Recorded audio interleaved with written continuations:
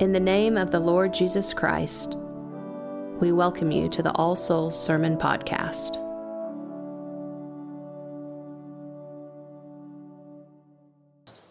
In the name of God, the Father, the Son, and the Holy Ghost. Amen.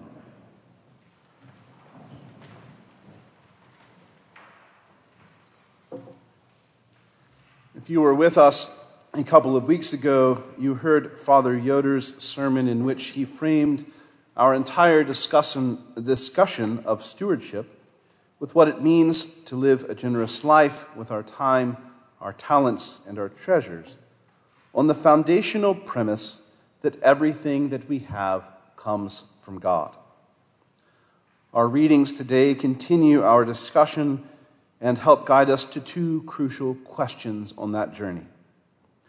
What has God done for you? How should we respond?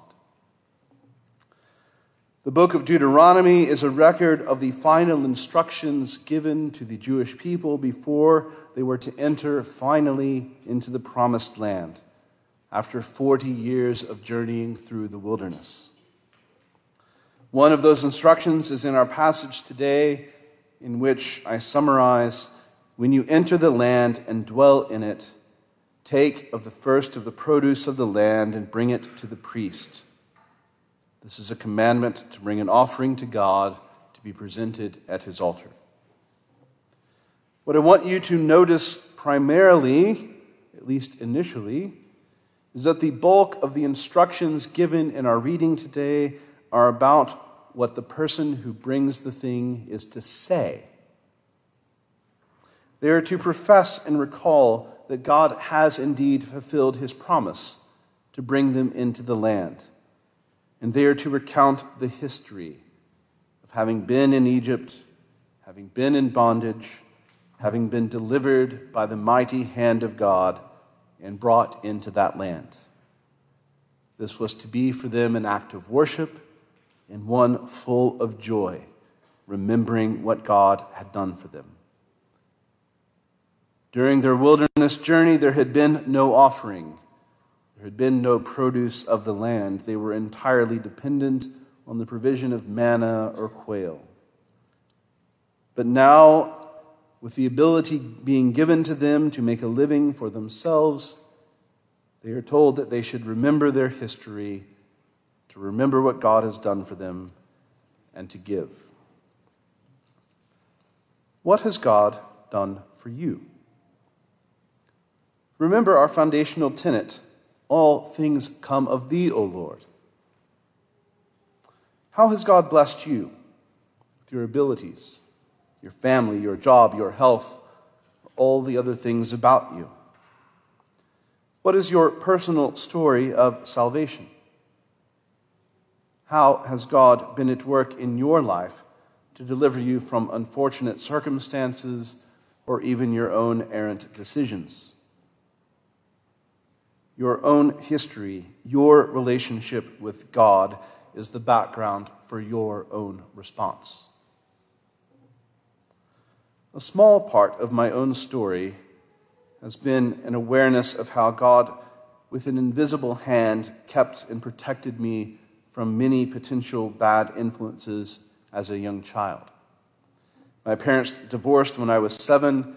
We moved to a lower income part of town within 2 blocks of what would have been a different school district that was actually much closer geographically to our home. By the grace of God, I was bussed over to the nicer side of town, away from the school in which drugs and other things ran rampant even in middle school. How my life might have been drastically different. It was an invisible hand. I surely didn't see it. I certainly didn't recognize it as such at the time. But then we moved again, moved to a new state. Many of my friends that were in choir were Christian. One of them eventually asked me to start going to church with him, which is where I made my initial professions of faith in Jesus. That and other events are a part of my own story and testimony in which frame and shape my own response to God. You have your own story. With our own stories, we are then called to respond to God. I could be trite and say that we are to give ourselves entirely to God as a living sacrifice. That is true and it is scriptural, but perhaps not the most helpful thing to say this morning. Sometimes we need a little more of the nuts and bolts. Specifically regarding stewardship, our passages today give us further guidance. Remember when the passage from Deuteronomy started, it said, "Take of the first of the fruits of the land and bring them."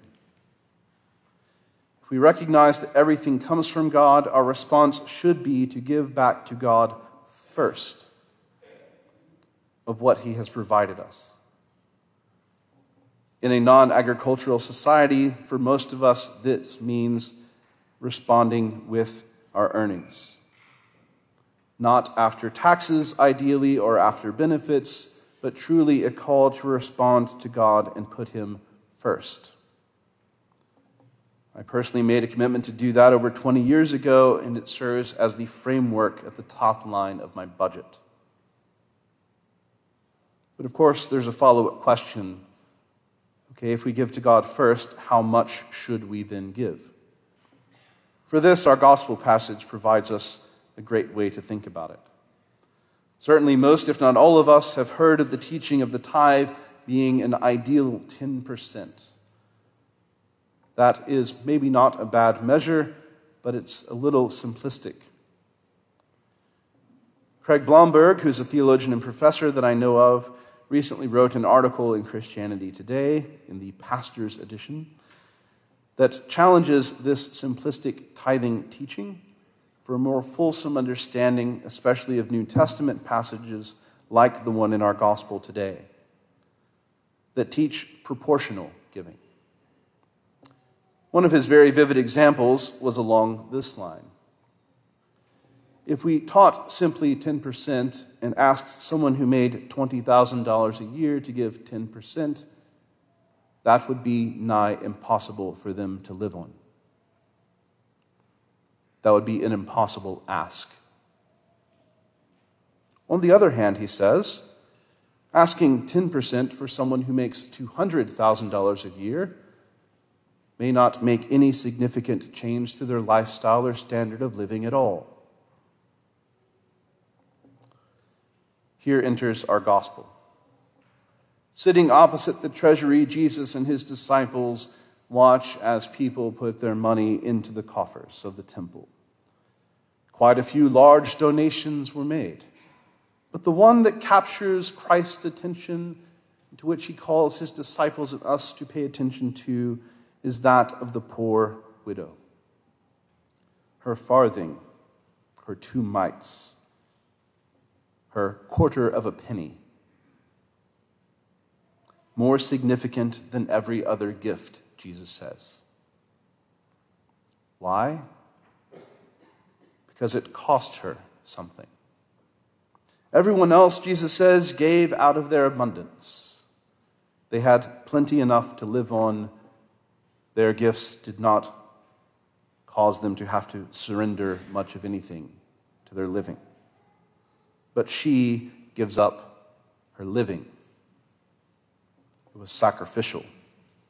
She yet chose, in the midst of her poorness, to honor God's command, to remember her own story and how God has been at work in her life, and to give, even just a little. So how then are you to respond to what God has done to you and for you? Whether your time, your talents, or your treasure, we should first set our sights on giving back to God. And of course, the New Testament, both here and elsewhere, teaches proportional giving. For some of you, even trying to give $5 a week might be nigh impossible. For others of you, you would need to have a pledge of 5 or 6 figures for it to impact your way of life in any significant way.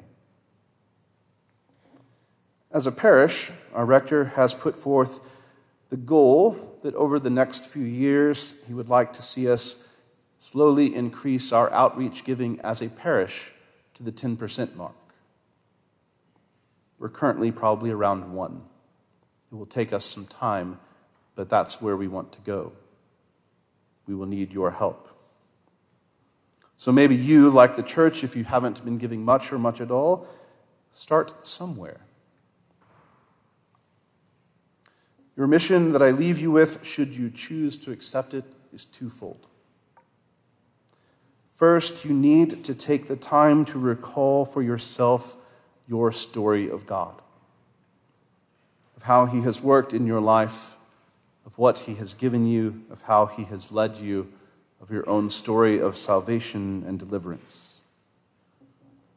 And with that in hand, then to prayerfully respond and consider how he is asking you to give to him the first of the fruits of your time, your talent, and your treasure.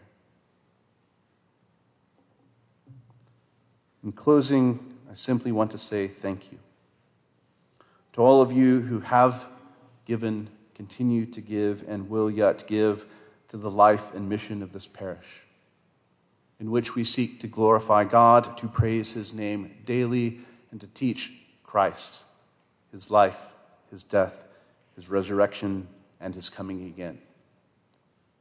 It is only through you and your good graces that we are able to continue that mission. May we do it together. In the name of the Father, and the Son, and the Holy Ghost. Amen. Thank you for listening to the sermon podcast of All Souls Episcopal Church. For service times and more information, go to allsoulsokc.com. God be with you.